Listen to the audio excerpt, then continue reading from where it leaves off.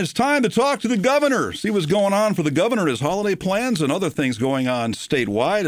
It's a pleasure once again to be joined by Ned Lamont. Governor, good morning. You getting ready for big holiday season? Good morning, Wayne. You bet I am. I got the kids are all coming back for a few days, which is always special at my age. And, I'm not going to go anywhere. I'm just relaxing. That's a good way to vacation, too. Of course, you might have to do a little work this next couple of days. You've activated the severe cold weather protocol from Friday to Monday. Tell me what that means. That means if you don't have a warm place that you can count on, dial 211. We'll find you a warming shelter and make sure you're taken care of. It means if you have somebody who's living by themselves, maybe a senior in your community, neighbor, friend, maybe give them a call just to check in every once in a while. It's going to be blisteringly cold for this holiday season. Governor, you've announced a couple of funding projects that affect the town of Windham. I'd like to talk about those right now. A total of $13.4 million in small cities grants released to 7 municipalities to modernize and rehabilitate housing, and $2 million of that goes to Windham to renovate Terry Court, run by the Windham Housing Authority, to do some fix-ups there. Just tell me the source of that money and how that's going to help out Windham and some other towns around the state. Yeah, we're making a big priority, Wayne, on housing, worker housing, a more affordable housing. I want teacher, firemen, and cops to be able to live in their community, taking care of folks who are homeless. So that's part of what that commitment is. It's $2 million, for housing in Windham. I think that's just a start in terms of what we got to do. Every business I talk to, they say, you sure there's housing? If I'm going to start my business right here, will there be places that, young people could afford to live? That proposed work includes replacing the existing windows, siding, roofing, gutters, downspouts, entry doors, and entrance overhangs, adding blown-in insulation and the like. And then there's a separate funding plan that you announced of nearly $25 million to remediate 41 blighted properties throughout Connecticut. And one of those is in Windham, where $123,000 goes to remediate the former Knights Oil property on Main Street. So tell me about that project and just in general the projects around the state regarding trying to get rid of blighted properties. Yeah, turn the clock back a little bit. We were an industrial powerhouse before anybody else. This is going back well over 100 years.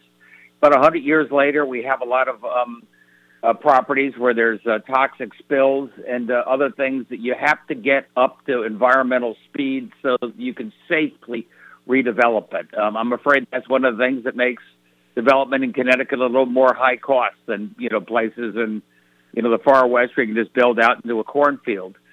So that said, we've made a big effort to remediate this, turn blighted properties, A, upgrade them so they're livable, or B, in the property you said, make sure it's developable. Yeah, the Knights Oil property, which is having redevelopment plans by Lyman Development, include construction of a new retail building that will be built to suit based on the selected tenant. One thing that's been in the news in the last year or so, and then was updated about a month or so ago, was you signed legislation extending tax cuts and fare-free bus service, increasing energy assistance and pandemic premium pay, and updating the bottle bill. I think a lot of people want to know about this 25-cent reduction in the tax. And obviously, gas prices in some areas have dropped below $3 a gallon now. But what's the short and long-term plans for that? I guess you're going to slowly reduce the amount of tax that you've taken off? That's exactly right. As you know, we were one of the first states in the country going back, 9 months, back when inflation was really raging, and back in particular when the high price of gasoline was getting higher and higher. That was a 25-cent gas tax cut. I can't do it forever. At some point, I need money to pay for roads and bridges. So we've been continuing through this holiday season, and starting January 1, we're going to slowly phase back in that tax at 5 cents a month. But it's worth noting that the price of gasoline today is less than it was a year ago, a lot less than it was 9 months ago, and let's hope to God it stays that way. And one big concern right now is the health concern. You got the triple threat. You've got COVID numbers that are going up. The positivity rate in the state, highest it's been since May. The hospitalizations, highest since February. You got people getting the flu. You got the RSV that's really troubling the kids and things. I don't know what you as governor can do at this point. I know that you've got great people, including your DPH commissioner. But what's your thoughts on where things are going right now? It's just a matter of the cold weather that we've been having lately? Is it the holiday season? What's your thoughts on those three things that are all getting pretty bad right now? You've got the ability to keep yourself and your family safe. Very few people have gotten the booster. And not that many people over the age of 50 have gotten the booster. Only half the people in our nursing homes have gotten the booster. So I'm not somebody talks about mandates or anything. I am saying do the right thing for you and your family, and you can keep yourself a lot safer. I can't promise you'll never get infected, but I can say we can keep you out of the hospital. Although even some of the hospitals right now are overflowing, including hospitals in this part of the state as well. A couple of staffing changes in your administration. The Commissioner of Consumer Protection, Katie Siegel, will be departing early next year. Just a couple thoughts on the service that she's done, the role that consumer protection plays in keeping all of us safe from consumer threats and the like, and what's the plan on replacing her? Michelle Siegel has been an extraordinary head of consumer protection, and I hope she stays involved in state government. Every once in a while, she's been there for 6+ years. It's good to have a change and a fresh outlook. I'll tell you what consumer protection does. It gives you confidence that the products you're using are safe. And now, on top of that, what we're doing on marijuana, for example, getting all that illegal off the street and replacing that with a regulated, safer product, that's the type of thing that consumer protection keeps an eye on. And you're planning on appointing Tony Guerrera as Commissioner of the Department of Motor Vehicles at the start of your second term. What types of challenges does he have in that role, and are there some items on the agenda that you'd like to see him add to improve the services of DMV? So Tony's stepping in. He has big shoes to fill. As you remember, Bongi Makvani, she was head of DMV. We made the whole process, or more of the process, online, a lot cheaper, a lot easier, a lot faster for you to be able to do. Tony's great. He's been her deputy now for 4 years. He's going to step right in. Former head of the Transportation Committee. He knows what he's doing. I think, A, we continue to modernize DMV. B, get more remote bans out there for people who have to do something in person. And C, DMV could be our central base for identification of folks because they have a pretty good record starting with license information.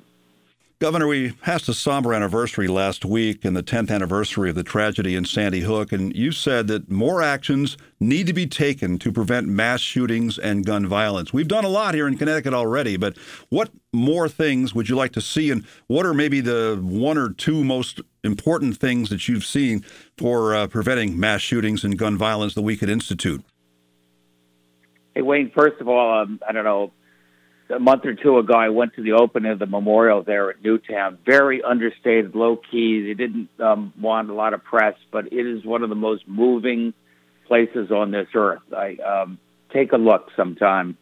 And you want our prayers and grievances, but you also want to do everything we can to make sure something like Sandy Hook and that tragedy doesn't happen again. So I'll be working with the legislature really strict. I'm not worried about people's legal guns. I am really worried about the illegal guns out there, and doing more to make sure that folks who have a prior gun felony are not back out on the street.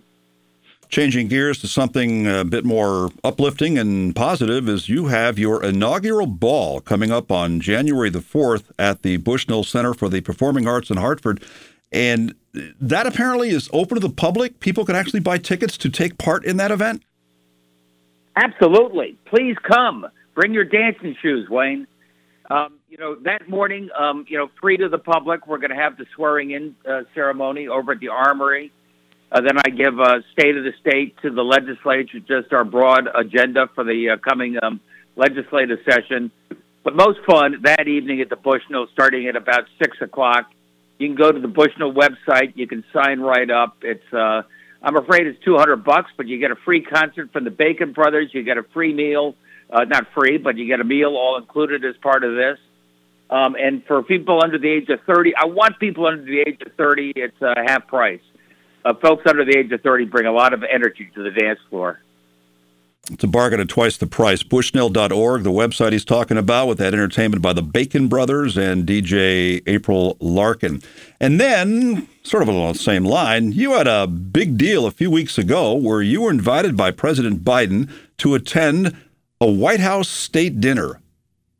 Governor, I need some stories about that experience. It's a big deal.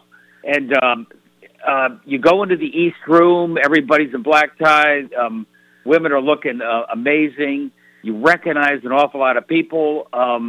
You have a chance to meet, some of the fellow politicians, but more importantly, just a lot of interesting folks from different walks of life.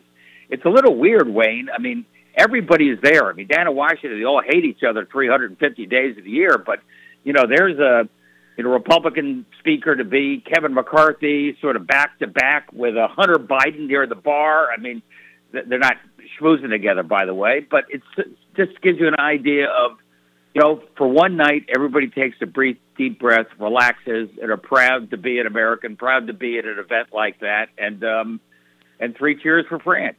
Did you get a chance, perhaps briefly, to speak with President Biden? Briefly, I think, is the key key word. But yes, I got a chance to walk through and, greet him, tell him how proud I was on behalf of Connecticut to be there. And then the next day I spent, a couple hours at the White House doing some more important meetings. And I've been to the governor's residence, but the governor's residence had a holiday open house, an annual event that you and your wife, the First Lady Annie Lamont, invited people to. What was that experience like, just for the people? What do they see when they're there? And by the way, is there a chance they might see the governor drop down a couple of bluesy numbers on the keyboard? It was great. We put this off for a couple of years due to COVID. I did it on video, I think it was last year. So this was marvelous. We had hundreds and hundreds of folks come. I was there with some of, other friends to meet and greet people for the first part of the day, when hundreds are there. We had, a high school chorus come and they sang a few times. It was just great to be back to normal. I just loved it. And one last note, as you announced thousands of low-level cannabis possession convictions to be cleared for Connecticut residents. And the one thing that I think people might not think about when they hear that is that's also done as a way to enable more people to get jobs in the state at a time when employers are looking for employees. That's exactly right, Wayne. We are desperate for folks back in the workforce. We need you, nurses, cops, teachers, across the board, EB workers. And the idea that you did something stupid when you're younger should not be a lifelong punishment. So we're expunging those marijuana-related offenses. It's going to be starting January 1st. What is that, 10 days away? I think it's a fresh start for a lot of folks.